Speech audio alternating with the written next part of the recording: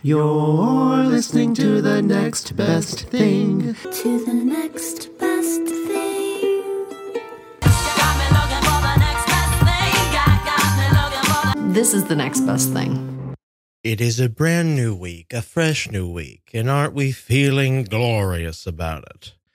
I am holding down the fort here as we enter week 7,920. I don't know. It feels that way about this pandemic, shelter-in-place order, all that stuff. Now, I'm not going to complain about it because I know it's for the best, but it's crazy to me to think how long this has been going on. How long has this been going on for you? Really, though, I'm getting fatter, and I'm not just being funny about that. I'm literally getting fatter. I can hear myself. I can certainly feel it. Every shirt is a little more snug. And yeah, what else do you need? What more evidence do you possibly need? None! All right, folks. Last week, we explored the world and the works of Stephen Sondheim, the foremost musical theater composer of, well, probably the last century. Tonight, we're going to explore the work of another contributor to the same art form, but one that sadly died before he was able to contribute as much as he probably would have liked. Tonight I want to talk about Jonathan Larson. Do you know that name? Most famous for the musical Rent. Tonight I want to talk about the life and work of Jonathan Larson.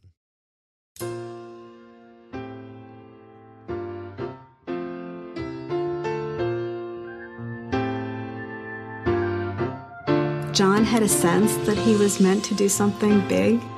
He wanted to change the course of musical theater.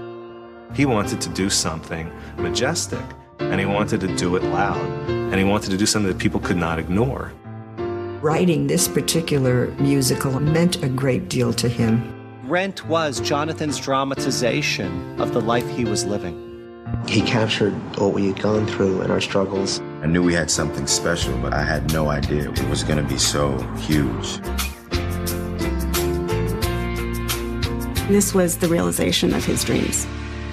This artist worked and worked and worked and worked and was about to break through, and then had death so capriciously pull it away from him. I made it very clear that I wanted nothing more than to see this show continue on. It became a sensation. Every professional dream John ever had came true the day he died. He was suddenly famous. He just wasn't alive. It touched the nerve of a generation of people who perhaps wouldn't have even come to the theater. I cry every time I see this. It makes me weep. It's probably the most moving Broadway musical I've ever seen. Action! Chris's conception of making this movie was to honor what was on stage and bring it to a movie audience. This is an extraordinary, living testament to Jonathan. For me, it's just painfully ironic. You can't write a story like this. No day but today.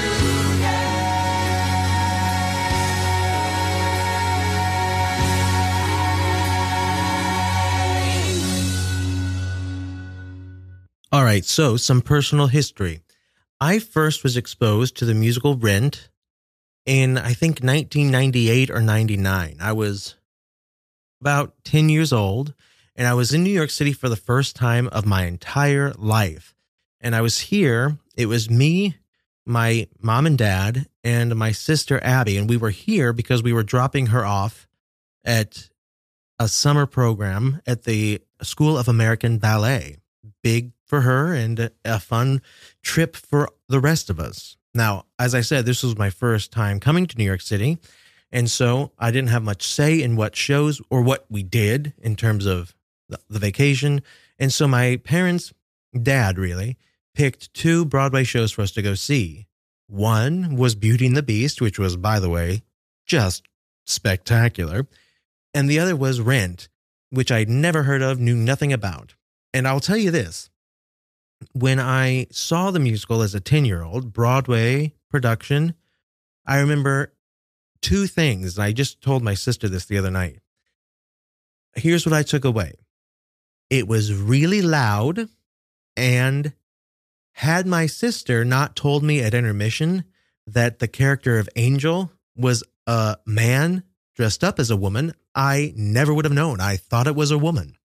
So I wasn't exactly the most perceptive or receptive to the production as a 10-year-old. But one thing did stand out to me. My dad, who was hardly a musical theater person by any stretch, loved it. Loved it.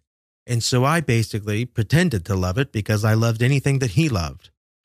And he loved it to the point where he bought the album. He listened to it all the time.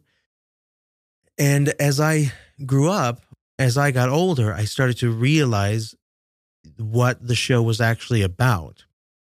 And 2 years after that trip, as a 12-year-old, my dad died very suddenly. And everything that he loved, everything that was going on, and everything that I connected to him suddenly had much more meaning and was much more important to me.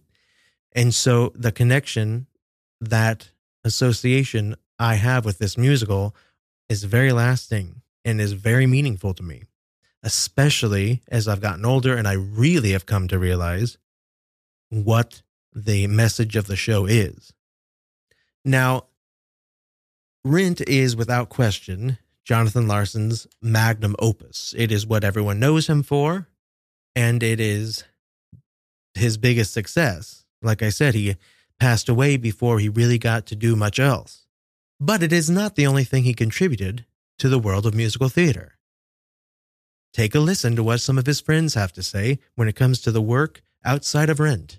There's this entire catalog of what he's created. Well, he did have some other commissions and projects where he was paid to write music. He and his friend Victoria Leacock worked on all of Jan Wenner's home videos, and John scored them. We put an act together, a little singing group, Jay Glitz. We developed sort of crazy alter ego characters. We would just go to open mics all over the city and just sing. He wrote here and there for Sesame Street a little bit. He wrote some music for hire. He had a collaboration with someone named Bob Golden. They had an idea to do a pilot for a kids show called The Way We Go, and my brother directed it. And every toddler that I know loves it. Hey, it's time to get moving, time to slime, time to get grooving, rattle and roll. It's time to get ready to go. It meant a lot to him. It was one of the only things he ever got produced. Jonathan's life was the most single-minded pursuit of an artistic vision that I've ever witnessed. Jonathan pushed his musicals out there to anyone who would listen. That was his life.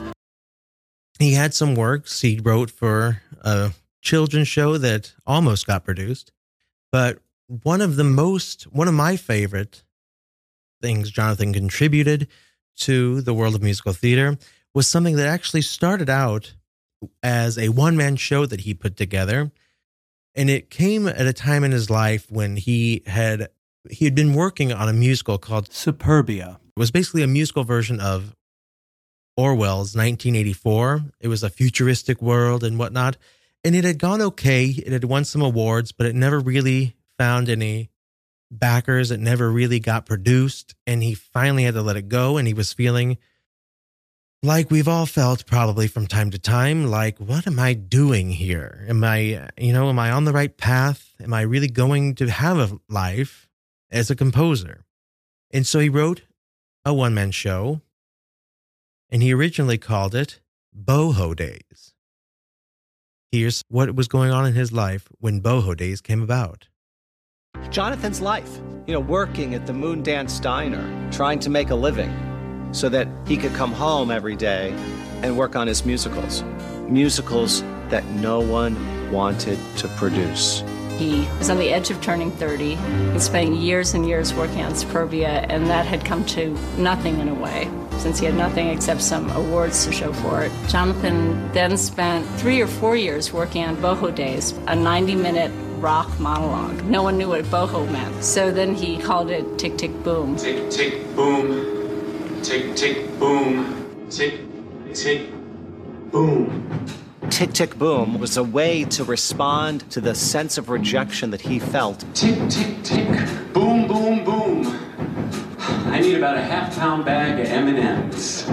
Someone get these people out of here before I have a nervous breakdown. I can't smile any harder and I want to shoot them. He said, okay, screw you. I'm doing a one-man piece. And it was my brother and a piano and a band. Our hero rock musical writer, food service expert, Jonathan. It's not that I don't share my feelings, I just convert them into songs. Is this normal? Has turning 30 always sucked? What was amazing was that he told this story all through pop songs. They're singing happy birthday, you just want to lay down and cry. It's a really good snapshot of his point in life. I'm afraid of being stuck waiting tables forever. I love this show. I actually got a chance to produce and direct this show in college, so it certainly holds a special place in my heart. And that is where we'll start tonight, in reviewing and appreciating the work of Jonathan Larson.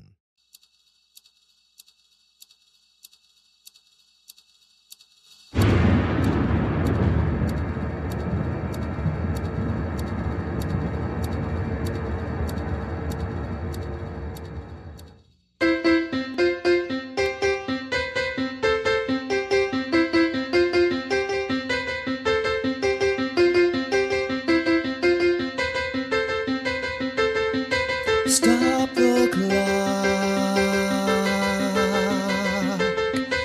Take time out. Time to regroup before you lose the bout. Freeze the frame. Back it up.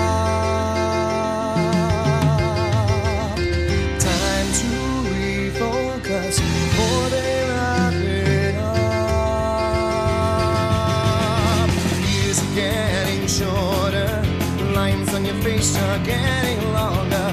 Feel like you're treading water, but the riptide's getting stronger. Don't panic, don't jump ship, can't fight it like taxes. At least it happens only once in your life. They're singing happy birthday, just wanna lay down and cry. Not just another birthday, it's 3090. Why can't you stay 29? Hell, you still feel like you're 22. 1030, 1990, bang, you're dead. What can you do? What can you do? What can you do?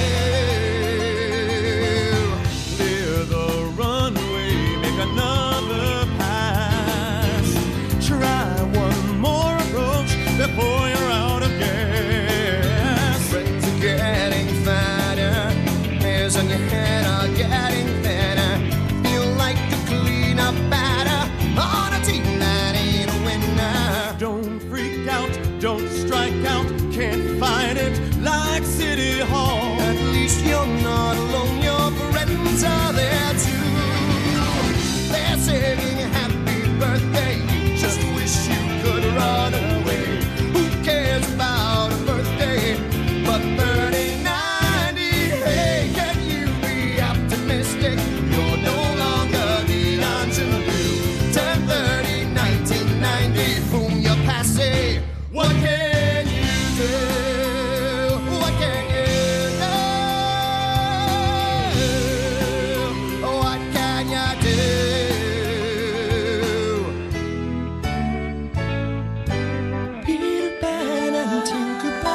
Way to Neverland. Emerald City's gone to hell since the wizard blew off his command. On the streets you hear the voices, lost children, crocodiles. But you're not into making choices. Wicked witches, poppy fields, or men behind the curtain. Tiger lilies, ruby slippers, clock is ticking, that's for certain. They're singing a happy birthday. I just wish it all were a dream. It feels much more like doomsday.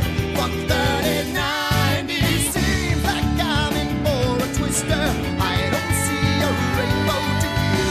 Turn 30 in the 90s. Into my hands now, the ball is passed. I want the spoils, but not too fast. The world is stalling, it's now or never land. Why can't I stay a child forever? And that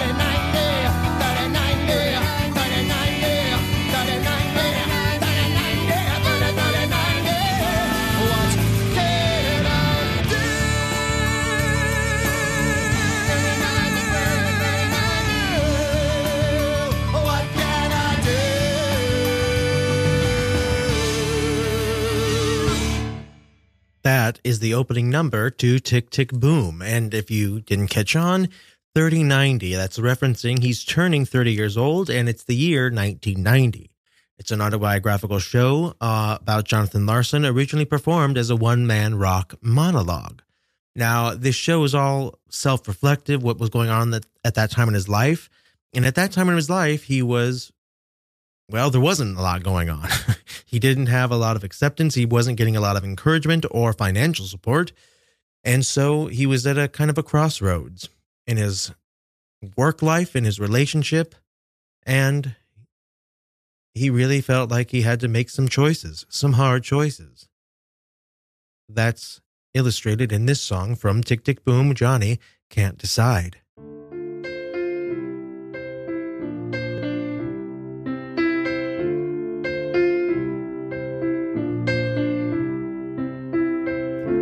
Break of day, the dawn is here. Johnny's up and pacing.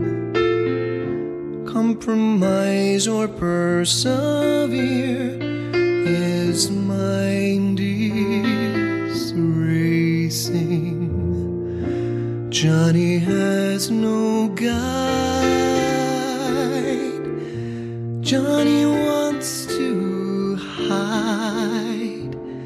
Can he make a mark if he gives up his spark? Johnny can't decide.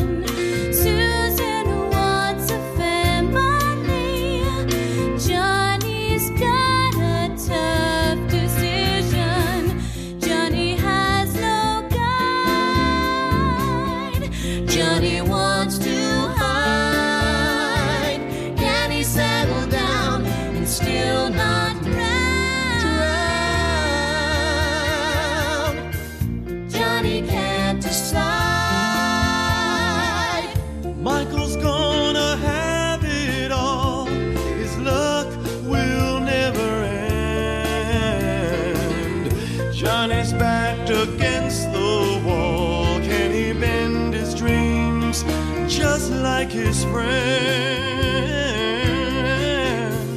Johnny sees that Susan's right. Ambition eats right through you.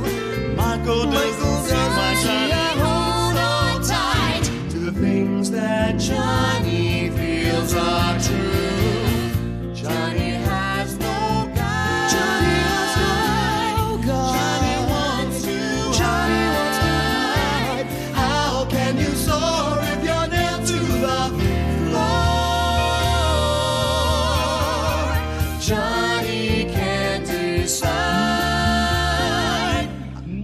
To write music. I want to sit down right now at my piano and write a song that people will listen to and remember and do the same thing every morning for the rest of my life. Johnny has no guide. Johnny has no guide. Johnny wants to hide. How do you know when it's time to let go? Johnny can't decide. Johnny can't decide. Johnny can't decide. Johnny can't decide.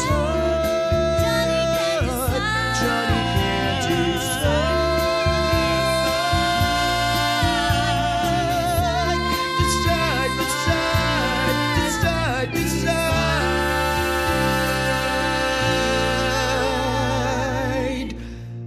Johnny can't decide.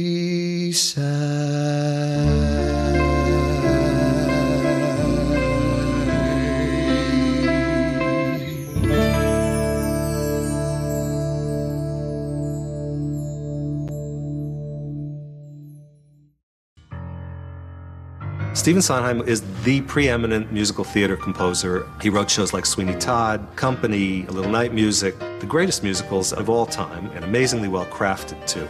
So he was an inspiration. Yeah, Sondheim was the dean. Every aspiring musical playwright wanted to be Sondheim, and Jonathan idolized him. I mean, that was his hero. And Jonathan got in touch with him and wrote him a letter, and Sondheim wrote back. And Jonathan held on to every word and note and lyric this guy wrote like it was spun gold. They made a connection so that John subsequently sent everything he wrote to Sondheim for his approval, which I thought was the height of audacity. You know, I would say to him, do you think that Steve Sondheim might have something better to do with his time? And he would say, no. He's got to hear what I'm working on. And to his credit, Sondheim always wrote back or phoned back. He was rigorous in always responding and helping him direct his career. That is absolutely amazing to me. So Jonathan Larson, like anyone who has an interest in the musical theater, idolized and respected and loved the work of Stephen Sondheim. And in the late 80s, early 90s, Stephen Sondheim was at the height of his power. I mean, he had written Sweeney Todd in 79. In 87, came Into the Woods. These were some of his most popular and lasting musicals. And yet he made time to respond, to meet with, to listen to the work of this young guy, Jonathan Larson, who really hadn't done anything. That's amazing to me. And that says a lot about Stephen Sondheim, who just turned 90 and whose work we explored last week. Well, in Tick, Tick, Boom, Jonathan Larson wrote a tribute to Stephen Sondheim in a song called Sunday. In Tick, Tick, Boom, it is set in the Moondance Diner, where Jonathan worked for a long time here in New York City, but it pays tribute to a song, a very famous song, from Sunday in the Park with George, one of my favorite Stephen Sondheim musicals. Straight back and to the left. Pick up those fucking eggs. We're out of milk. Who took my rye bread? Pour water to table I'm sorry, 7. we don't deliver on Sunday. I need table 3 for 2 yesterday. Is there a list? Harrington. Kaplan, Kaplan for 7. Order. No, I'm sorry, those people were here first. We don't have tables for 7. Are we in smoking? Tension. I'll have the salad, Nicois, and some honey bread. Balance. I said I wanted an omelet with no yolks. That's why you're just a waiter. Brunch.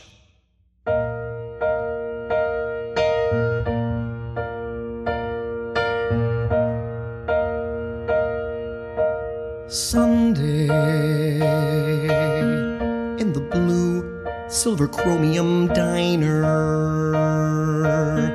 on the green purple yellow red stools sit the fools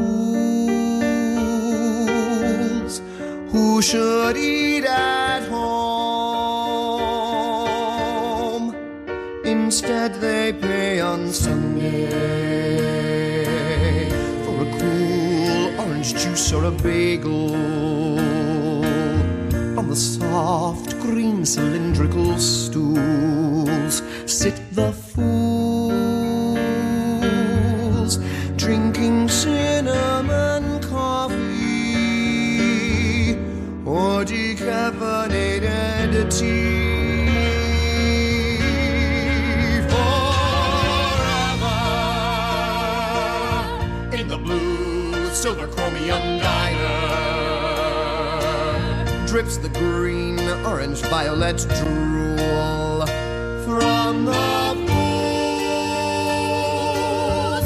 who'd pay less at home,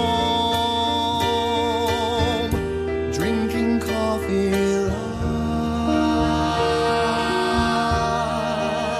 light and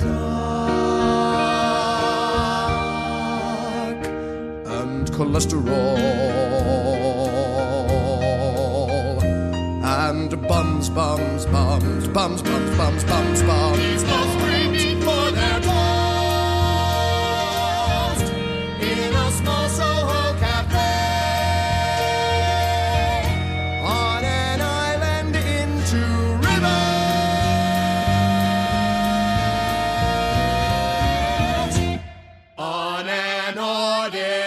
Sanctuary Sunday.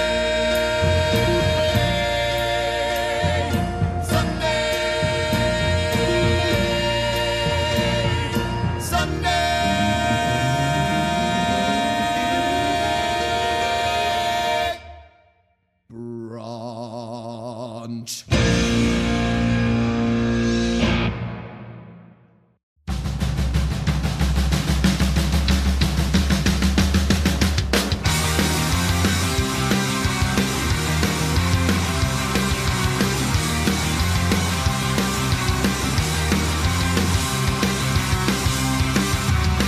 How do you document real life when real life's getting more like fiction each day?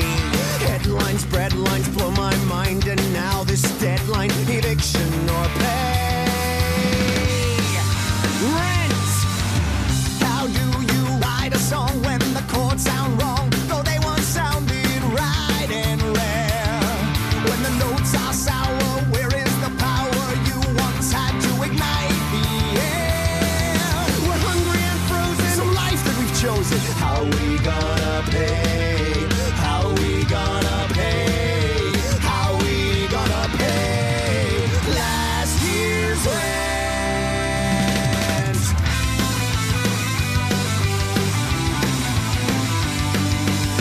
How do you stay on your feet when on every street it's trick or treat, and tonight it's trick? Welcome back to town, oh, I should lie down. Everything's brown and I feel sick. Where is he? Getting dizzy. How we gonna pay? How we gonna pay? How we gonna pay last year's rent? The music ignites the night with passionate fire. The narration crackles and pops with incendiary wit. Zoom in as they burn the past to the ground and feel the heat of the future's flow. How do you leave the past behind when it keeps finding ways to get to your heart? It reaches way down deep and tears you inside out till you're torn apart. Rent! How can you connect in an age where strangers, landlords, lovers, your own blood cells betray? What binds the fabric together when the raging, shifting winds of change keep ripping away? Draw a line in the sand and then make a stand. Use your camera to spar. Use your guitar. When they act tough, you call their bluff. We're not gonna pay. We're not gonna pay. We're not gonna pay last year's rent, this year's rent, next year's rent. Rent, rent, rent, rent, rent. We're not gonna pay rent, 'cause everything is rent.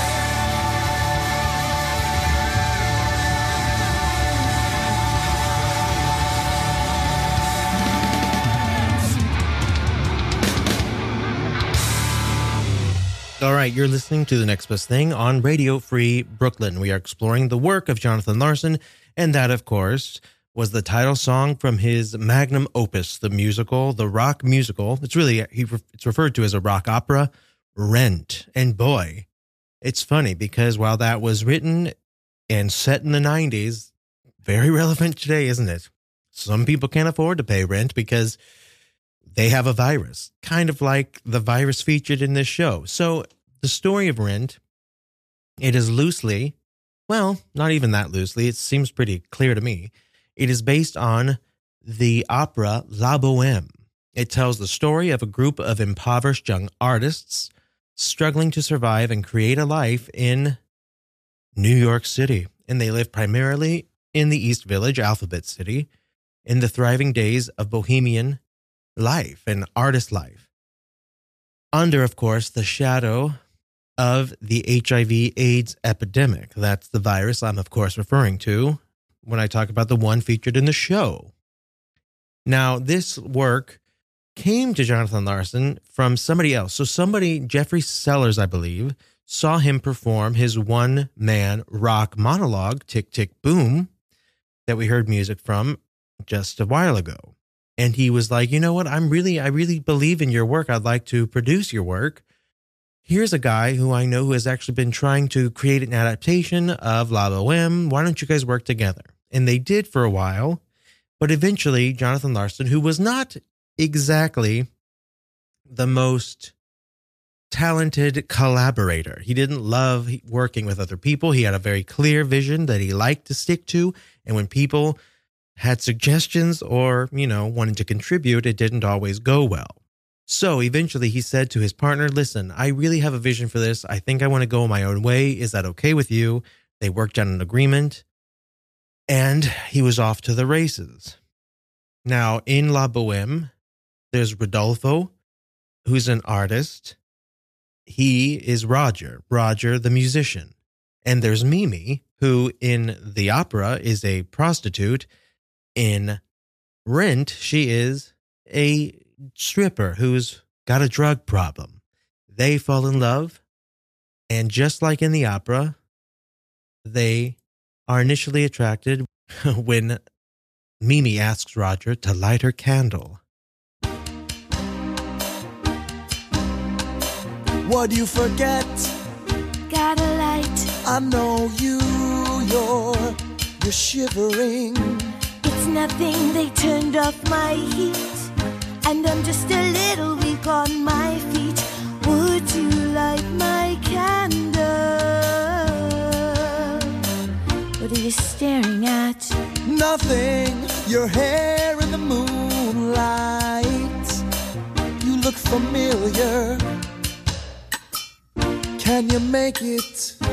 Just haven't eaten much today. At least the room stopped spinning. Anyway, what? Nothing, your smile reminded me of. I always remind people of. Who is she? She died, her name was April. It's out again. Sorry about your friend. Would you light my candle? Well, yeah. Ow! Oh, the wax, it's dripping. I like it between my fingers. I figured, oh well, good night.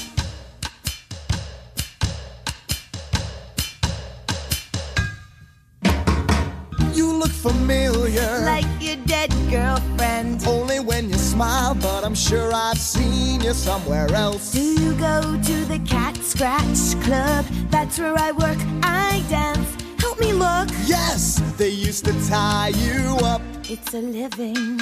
I didn't recognize you without the handcuffs. We could light the candle. Oh, won't you light the candle? Why don't you forget that stuff? You look like you're 16. I'm 19, but I'm older for my age. I'm just born to be bad. I once was born to be bad. I used to shiver like that. I have no heat, I used to sweat. I got a cold. I used to be a junkie. Now and then I like to feel good. Oh, hear it. What's that? It's a candy bar wrapper. We could light the candle. Oh, what'd you do with my candle?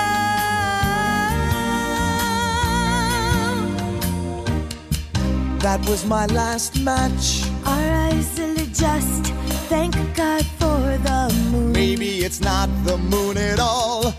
I hear Spike Lee shooting down the street. Bah humbug. Bah humbug. Cold hands. Yours too big. Like my father's. Do you wanna dance? With you? No. With my father. I'm Roger. They call me Mimi.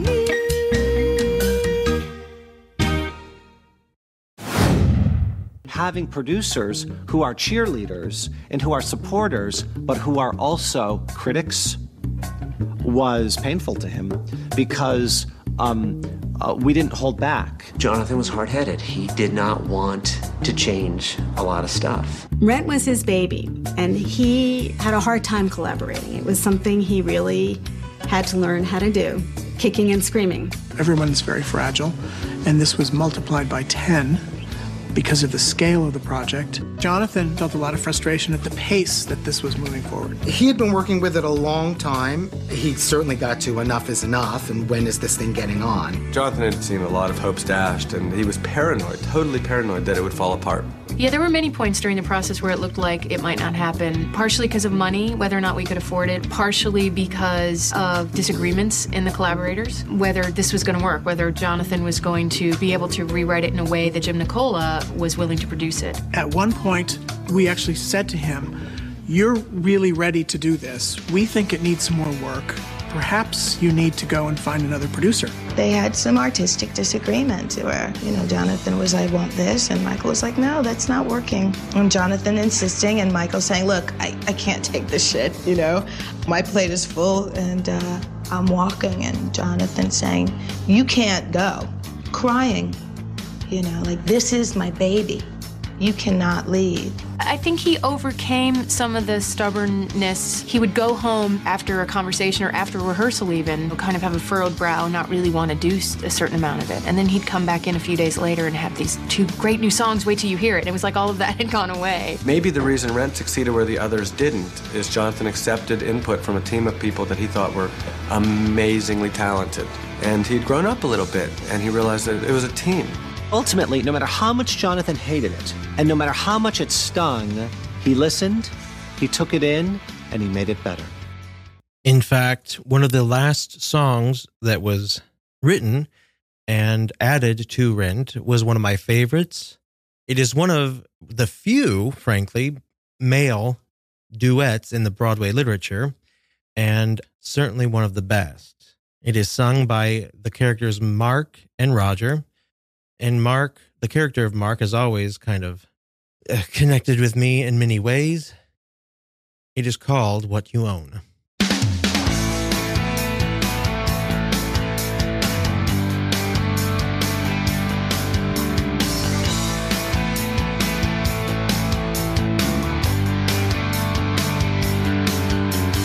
Don't breathe too deep. Don't think all day. Dive into work. Drive the other way. That drip of hurt. That pint of shame goes away. Just play the game. You're living in America at the end of the millennium. You're living in America. Leave your conscience at the tone. And when you're living in America at the end of the millennium,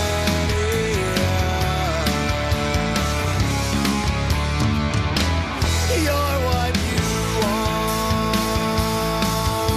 The filmmaker cannot see, and the songwriter cannot hear. Yet I see me everywhere. Angels' voices in my ear. Just tighten those shoulders. Just clench your jaw till you frown. Just don't let go, or you may drown.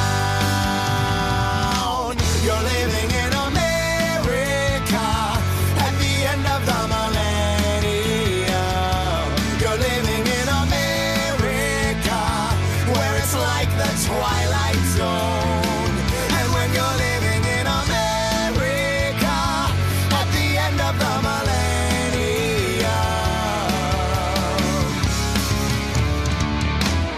you're what you own. So I own not a notion. I escape and gape content. I don't own emotion. I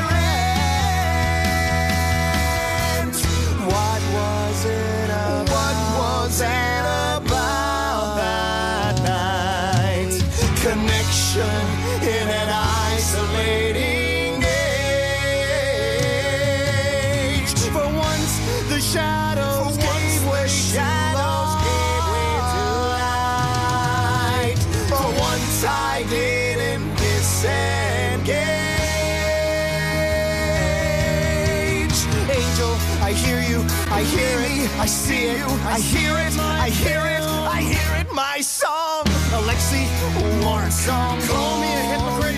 I need to finish my own film. I quit. Dying in America at the end of the millennium. We're dying in America to come into our own. And when you're dying in America at the end of the millennium, you're not alone.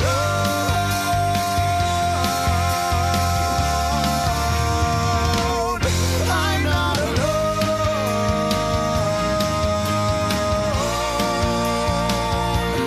I'm not alone.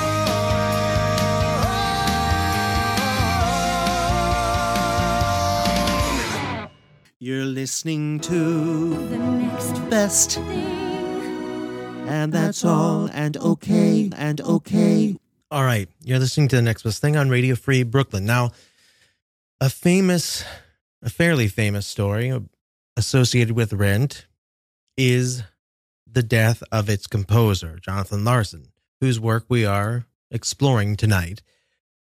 So, the musical was first produced and seen in a workshop production at New York Theater Workshop in 1993 that still exists, and it is still in the East Village. This same off-Broadway theater was also the musical's initial home following its official 1996 opening. Now, the night before the official opening off-Broadway, so it was the final dress rehearsal of Rent, and, you know, a lot of the critics had come, and it was a huge night, and it went so well. And Jonathan Larson was interviewed. He had quit his job as a waiter. Everything was finally looking up for him. And they were everyone was so excited for the future of Rent. And he was just on cloud 9 when he left the theater. And he went home. He went to his apartment on the corner of Greenwich and Spring. He walked up to his 4th floor apartment, put on some hot water to make some tea. And at some point between, I think, 12:30 and 1:30 a.m., his aorta fully ruptured and he died. He died. Now, it was very sudden. He had been having some weird, health issues that week. He wasn't sure if it was the flu, if it was stress. He did go to the doctor a number of times and he was told it was stress. But it was actually an undiagnosed, I think, heart condition. And he died before ever getting to really see his work go to Broadway. That was his lifelong dream. And he died in the blink of an eye. And it's just unbelievable. I mean, it's, the whole message of Rent, as I said, it's dealing with artists, starving artists living in New York City during the height of the AIDS epidemic. So a lot of people are dying.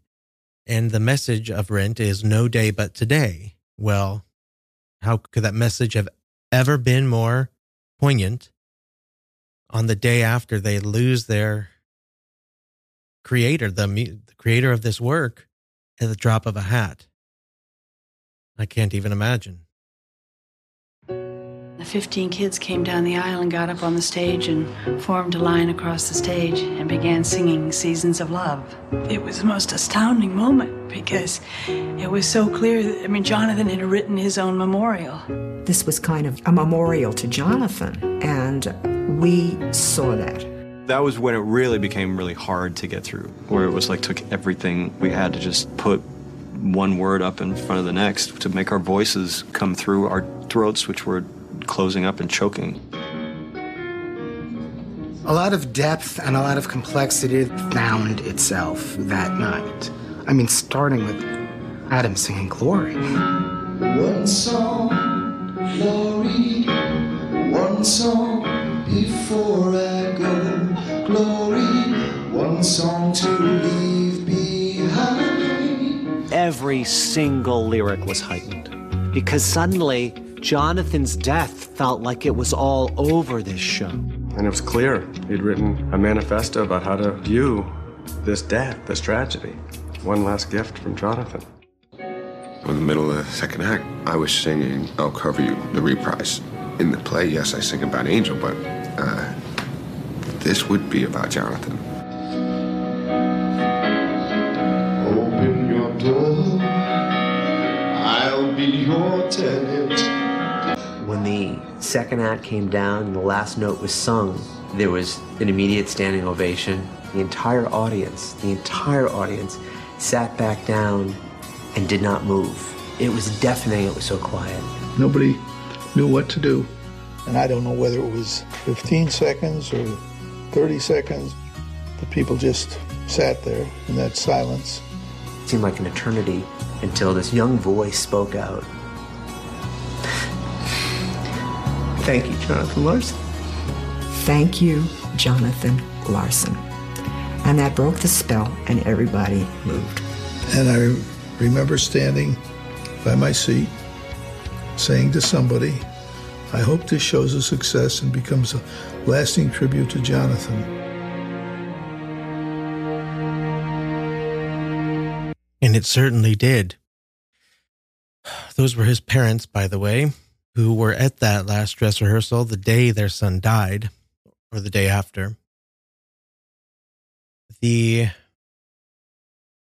musical moved to Broadway and made its debut there on April 29th, 1996, not long ago at all. The anniversary was not long ago at all. On Broadway, it got critical acclaim. It won several awards, including the Pulitzer Prize for Drama and the Tony Award for Best Musical. The Broadway production closed September 7th, 2008, after 12 years, making it one of the longest-running shows in Broadway history. And the production grossed over $280 million. It has since been made into a blockbuster film, and there are productions of Rent all over the country, all over the world, any given day of the week. And so I also have to say, because my dad loved it so much and because it has such a new, strong connection and meaning to me, that I also have to say thank you, Jonathan Larson. $525,600 minutes, 525,000 moments so dear, 525,600 minutes. How do you measure a year? In daylights, in sunsets, in midnights, in cups of coffee, in inches, in miles, in laughter and strife, in 525,600 minutes. How do you measure a year in the life? How about love? How about love?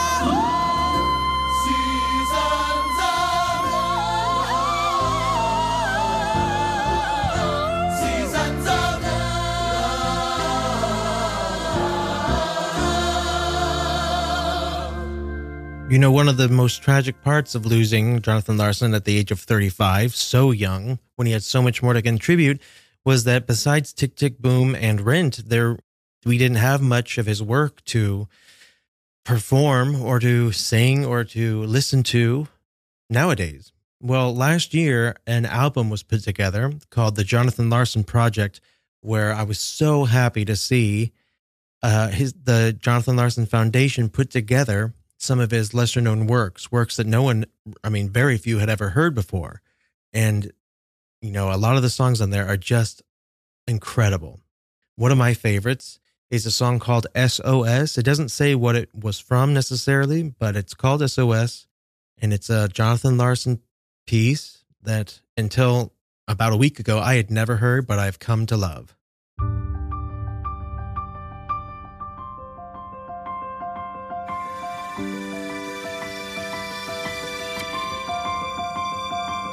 This may be my final message. This may be the final bow. I'm sure I don't know what will happen. Doesn't matter anyhow. I hear footsteps down the hall. Don't know how much they'll love. If you're waiting for the last reel, I think the time is now.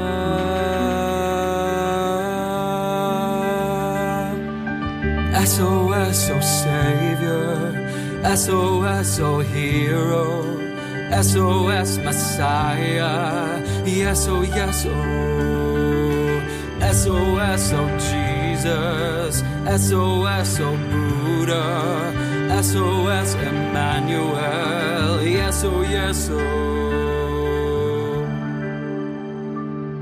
This may be my final hour. This may be the dying day. And though they never taught me why in school, I think I'm learning how to pray. They are right outside the door.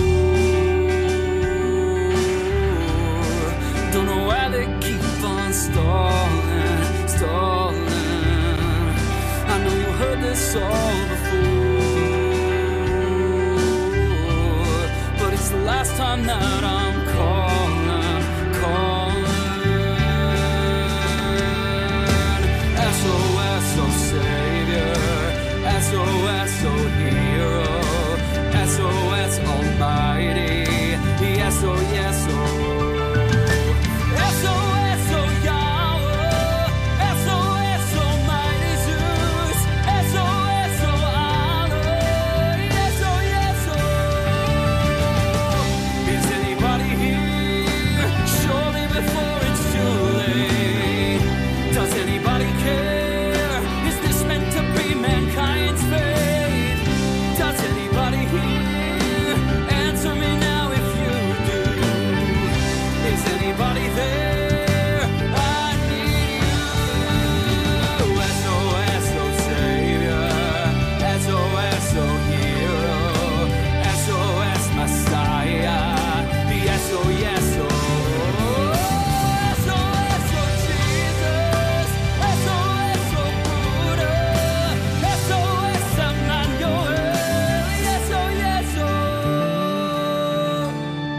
I hear footsteps down the hall. They are right outside the door. This may be the curtain call. I know you heard this all before.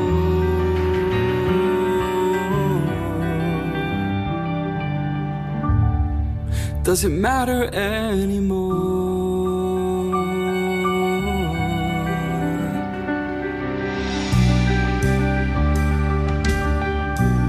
It does in 1984. I'm right in 1984. I asked why. That's what I say. Make a try. It's only a play.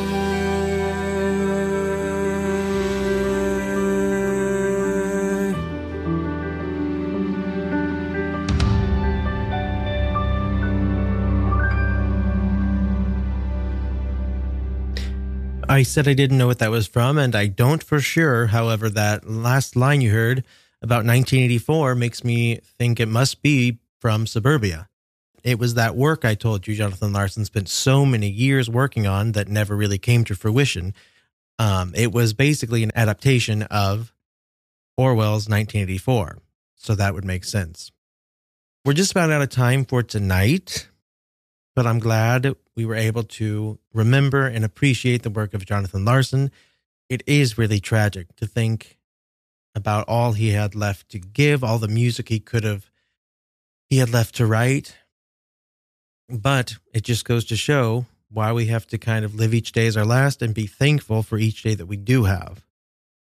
And it sounds cliche, but it's really true. And in this age of the coronavirus, when people are getting sick and reacting in all these different ways, and our country is as divided as it's ever been, and people are angry, like I was in the first half of the show, frankly, it's important to know that we have a lot to be thankful for, and we should be thankful for every day. To end the show tonight, I'll leave you with a Jonathan Larson piece, creator of Rent, creator of Tick, Tick, Boom, and a very important contributor to the world of musical theater.